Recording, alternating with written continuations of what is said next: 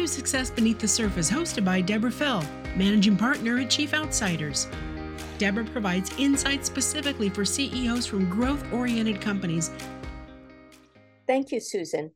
Today, my guest is Chris Young, founder and CTO of Vimbly Group. Founded in 2011, the Vimbly Group invests in and grows technology-enabled companies. It owns and operates its portfolio of businesses powered by its IP, infrastructure, and technology strategy. Today, the Vimbly Group consists of 11 business units. Chris, thank you for being on the podcast today. It's great having you here. You know, when I was thinking about doing this podcast, I actually thought about the idea of starting a podcast a long time ago. And I was talking with my CEO, Art Saxby, and I was telling him this, and he goes, Deborah, just if you see an opportunity, just go for it. And so I did. And so here we are today. But I was thinking about it a little bit. I felt it was strategically a good idea and would be such great insight to share with the world because I talked to so many amazing people like yourself. But when I think of you, I think of someone who makes strategic decisions, and yet it's opportunistic and a just go for it. Do I have that right? Is that how you think about things, Chris? Thanks so much for the kind of introduction there. I'd like to think so, that we're opportunistic, that I'm opportunistic in the way I think about it. You know, the more I get exposed to new things and new industries, new businesses, the more I realize the less that I know. But it's my pleasure, though, to share at least the experiences that I've collected to date. And the humility is really what makes the insights, I think, more genuine and meaningful for folks. So as we have discussed before, and as I understand your approach, it is really finding businesses, technology businesses, where you can really leverage your strengths in IP, in technology, to really power these businesses forward. But you identify something that you see there's an opportunity to optimize it. And I want to ask, where did you, and you've grown a large company, you've grown an amazing company, and now you're adding more to your basket, so to speak. What made you start looking at the world this way? Does it go back a long time, or was there something that you optimized in your career and you thought, wow, I could actually do this for a living and make companies out of this? Yeah, that's a good question. I think the first kind of observation is that I've discovered my strengths to be about operational efficiency and really unlocking. There's some people who are really great at sales and some really great at marketing. I think one of my strengths is really understanding processes from first principles and to unlock additional value based off that understanding. So one of my first stories was back at my role at BlackRock before I'd even started Vimbly. And during that time, I was a lowly analyst, the very lowest on the totem pole, and everyone would be required to get in at 6:30 on the dot, you know, at your desk to review financial reports. Oh, especially fun at 6:30. Yes. Especially fun at 6:30 and to be completed before the market opened. And so we would literally alt tab manually between PDF equivalents of documents and try to find glaring differences or potential inaccuracies in our reporting. And my first major little project was to automate it. It was to build a little script that I ran on the side, and it was something I just did on my own. And so eventually I would get into the office a little later, but the work had 100% accuracy, if I dare say so myself. And so people kind of started wondering, hey, you know, like, how are you doing that? And I introduced the script, and I realized at this point that, wow, like this is something that really, really saves time for me.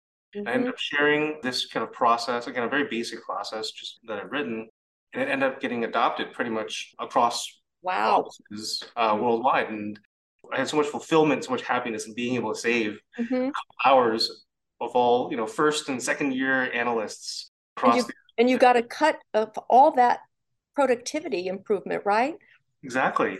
And so, you know, at the time, it was just a really fulfilling thing. You know, I didn't get a raise for it. People appreciate it. And that's where I felt like, you know, this is a strength that I have. And it just makes me feel so good to go and doing that. And so I guess fast forward to Vimbly Group, it was very much a similar type of learning process. So our first company was Vimbly.com. And it is a platform to discover and book recreational activities. So a tour of Central Park or a cooking class or a wine tasting or bungee jumping experience. Mm-hmm. It was during this time where it was really like the bookability theme was coming out. Yes. It was just right after airlines had gone online. So you go to Experian.com or go directly nowadays to Delta.com or something like that. Yeah. But before that, you'd have to call your travel agent and go to a huge wait mess. in line. Wait on the phone. Line. Yeah. Just a terrible experience.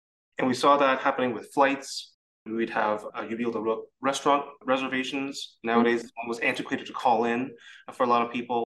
You can book your dentists and your handyman online. And we took the recreational activity space and really tried to build a platform for it. And now, were you all in on this business at this point, or were you kind of one foot in and starting to grow it?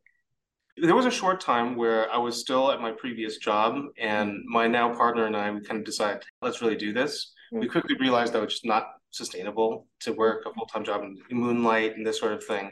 And so it was probably one of the scariest decisions in my professional career, if not the most. But we got our jobs and went all in.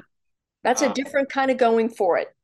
Very, very, very committed once you put both feet in. And in terms of the booking, experiences around the city, was this driven by your own frustration? Is that sort of where it came from? It was. My partner and I, my business partner and I, Sam, we were looking for a photography class, and that's what inspired the whole thing. And at the time, the best possible solution was you'd go to Google, you'd type in photography class, NYC, you'd get 100 results. You'd email all the different vendors, all with scheduling different times. You'd cross-reference your calendar with every single one. And it was just the process of finding something which we felt should be as simple as booking a photography class. Right. It was extremely complicated. And it was so complicated that I myself did not end up taking a photography course. It was that bad. And that ended your photographic career. Right. And so I don't know what will come up with that, had I go down that road, but that really inspired us to say, you know what, we should stop what we're doing here and build something that's going to add value to a whole bunch of people. And then you realized that business approach or that topic was not going to be sustainable for you. And you obviously must have looked around and come across other opportunities or created new opportunities. Right.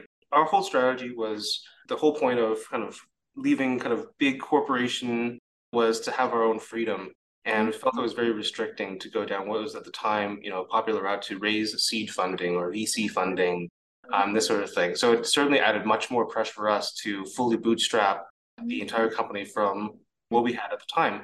And so one strategy that we used to avoid having to dilute ourselves was instead to fund the company by consulting for other organizations, for other corporations. And so we would end up doing basically technology consulting and development and engineering services across a whole bunch of industries, all the way from big names like Verizon or Sony Music or Teach for America, these sort of things, all the way to very, very small companies. Even though ostensibly we were all in and working on Vimly.com, a recreational activity platform. That's okay, because the broken things at large companies offer huge opportunities for a company such as yourself. That's exactly it. That's what got us thinking about, hey, we're doing all this work for other companies, and these are established, mature companies that somehow are deriving value from the intellectual property, from the technology that we're building. That's really incredible. How could such a small company like us really have made a difference? And so it really occurred to us to really zoom in on this and recognize that what we did had value beyond Vimly.com. And so after a stint, Chris, before you go on, don't forget your point, but there's something there about these large companies looking to you as a startup and a small company to help them solve some problems that can unlock further growth or remove friction, whatever the case may be. And I can't help but wonder, I don't know how prevalent that is in the world. It's perhaps not talked about as much as it actually exists, but I can't help but wonder if more large companies took advantage of that, where you had the mix of the entrepreneurial vision and eyes to see the gold bricks that the corporations just step over or trip over and never see. on a day-to-day basis. How does that strike you?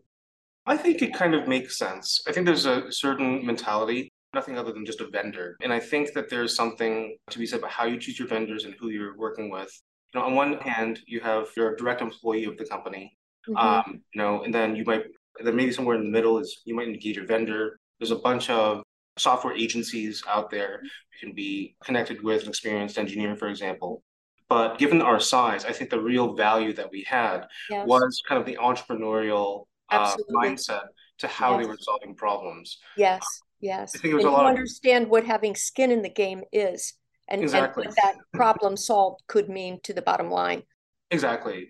And I think a lot of agencies and contractors there, they just want to charge you as much money as possible and be done with the job. And so I think really trying to take that strategic approach and saying, hey, you should minimize your costs by doing this, which is something I think that was relatively fresh or new at the time to accomplish this. Or, hey, we're working with your team. Here's a direct pathway of just completely revamping your process to improve operational efficiency. I think that was the real value that we were able to bring as a small company that some maybe others were not able to provide. And now it's time for a quick break.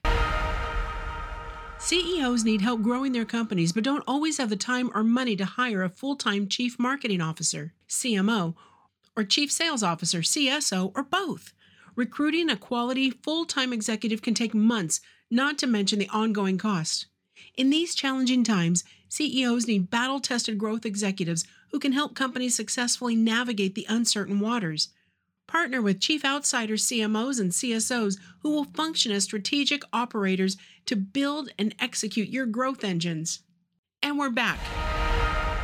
And if you were to take a guess, sometimes they took advantage of your recommendations and let you solve the problem. Sometimes they did not. What do you think the percentage was of the companies that went ahead with your recommendations? That's an excellent question. Just a guess. I would actually say most. Okay, good. I'm glad to hear that. I think some companies had very strict, due diligence. Right. And they, was really put through the ringer in terms of meeting a whole bunch of people. Yep. But I think once, especially after an initial period where we're demonstrably able to provide value and gain, street cred, if you will, with the various people we're talking with, I think became evident that, hey, this Vimbly can really add value to our operations, and we should kind of maybe trust, strong word, but kind of trust some of the judgments and the views that we had been making. Big word and a very important word, and I'm just guessing, based on the bit of time I've had the opportunity to spend with you, that trust is important, whether you were working in the company as you were doing at that point, or whether it's your company that you've acquired, and the trust that you build with the team is important to you to continue. Am I right? Absolutely. I mean, hopefully to no surprise, trust is the most important thing. And to this day, out of just respect for the relationships, anyone who's been grandfathered since then, we still do business with. Our mentality has been like, over time, we're not going to try and do this whole consulting thing anymore. We're going to kind of let these relationships die off and we'll sail off in the sunset. And actually, to this day, it's on our website, but, we still honor our agreements, maybe up to 8 years later at this point, in a scenario where we thought we would be completely done with this type of relationship, multiple years ago. Yeah, that's cool. That's cool. Well, now you were getting ready to talk about sort of the next phase of your business. Please continue. Sure. So we were, again, developing IP, working with these, very mature teams with a lot of experience across a whole bunch of different industries. And for me, it was kind of like hitting a candy store because I got to see all the different technologies, all the way people did things. And I think we actually just learned a good amount ourselves. Learned both in terms of institutional knowledge of how industries just generally work, but also tangibly in developing intellectual property for some of these companies. And so at some point it occurred to us that, hey, we should just do this ourselves. If we're able to generate this value, we should capture all the upside. And that's where the idea of the modern day Vimbly Group was born, where we should invest in and grow businesses ourselves. And take our own medicine, so to speak, to prove that, we can accomplish great things. And that's kind of what drives me today. And so how have you identified the businesses that you invest in? What is it that you see that no one else sees? I wish there was a deep answer to this, but I have three, if I can summarize Mm-hmm. potential targets Yeah. in a couple words, it would be three things. Mm-hmm. The first is that we seek profitability. The second is that we seek synergy between business units. And Mm-hmm. number three is that we seek inefficiency. Because our view is that if a company is profitable and yet is still inefficient, that's kind of a beautiful thing. Because a lot of times you have a beautiful efficiency, beautiful product, beautiful technology. You don't have the demand, you don't have that profitability. Mm-hmm. And often you end up selling a dollar for 90 cents. Yes. Anyone can sell a dollar for 90 cents. So in a profitable way. Yeah. And so that is the two main items. People are actually surprised that profit is one of them in the discussions I've had. I think Mm-hmm. there's a lot of people in the VC community that would vehemently disagree. Call that, especially in the Silicon Valley type of model where Mm-hmm. it's like, we'll raise some money, we're gonna try to hit a home run and Mm-hmm. do as much as we can in the runway that we have. Mm-hmm. Accomplish that, well, we're all packing our bags and we're all going home, Yeah. have a nice life. And that's not a nice way to live. And so in some ways, we care about profitability and Yeah. sustainability of Yeah. profitability and cash flow rather than maybe some other mindsets out there, which are primarily focused on growth. And is there anything about the cultures? You didn't mention this, and maybe it doesn't really matter in this model, but is there anything about the cultures that you require, as one of your filters for acquiring a company? In terms of culture, yes, we've learned certainly the hard way. My firm belief at this point that the greatest accomplishments of mankind, of humanity, have been through cooperation and teamwork. Mm-hmm. And as someone who, admittedly thought that, I was used to be like a rising star, individual contributor, and these type of things, and to be really, really good at coding or engineering, it's really the spirit of teamwork and cooperation that enables us to grow and do bigger and better things. There was one experience where we had a company that fit these kind of three items. And you're right, and there was a very bad culture, I would say. And this might be a big tangent here, but I think there's this kind of attitude of entitlement in particular Mm-hmm. that I don't really appreciate it. And these are really negative and toxic things that come from this sort of attitude of self-importance, of Mm-hmm. an entitlement. Mm-hmm. And it's a type of thing that I think it has the potential to spread like a poison, like a cancer, throughout an organization and is single-handedly capable of corrupting everything that you have built. Absolutely.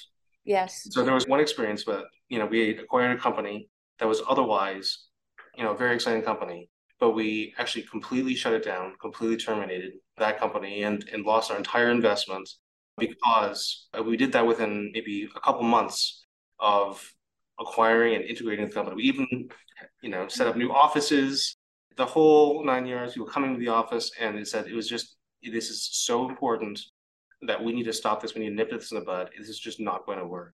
And so we made the hard decision of cutting that immediately and preventing that from spreading, that mentality from spreading. It was a very difficult pill to swallow. And to date remains one of the greatest lessons I've ever learned. Wow. Wow. I don't even know what to say after that. You've identified the most important in terms of trust, and surely trust feeds into culture. And I'm Just guessing it absolutely was does. not a culture of trust, it was a culture of anything but that. And then you made that hard decision. You talk about put your money where your mouth is. It's kind of like take your money out of and let Yep, it yep. just sort of go flush in order to really preserve a culture and to avoid that infectious disease called arrogance and whatever all the other issues were there in that culture. Pretty amazing. Absolutely. Absolutely. Trust is one of these words that is an outcome. Mm-hmm. And the mentality to get there is just such a different mentality. It's a Yes. proactive mentality. It's a Yes. team mentality. It's a Yes. mentality of like, how can I make this a better place for Yes. myself and also for everyone else? How can Yes. I, add more value to someone else who I see is struggling? It's that really enables to me a depth of relationships, of impact and growth And I think these are the real ingredients of a fulfilling and long and happy career. So while your success beneath the surface, that way I get to use the name of the podcast, how's that? Would on the surface appear to be this ability to find something to optimize that is currently profitable, et cetera, and then take it to the next level. It really is your ability to identify a culture or identify where there is not the culture you want, and then establish the trust with the team that you're acquiring and throughout your organization. It sounds like that's what really has a lot to do with driving the continued success of Vimbly Group.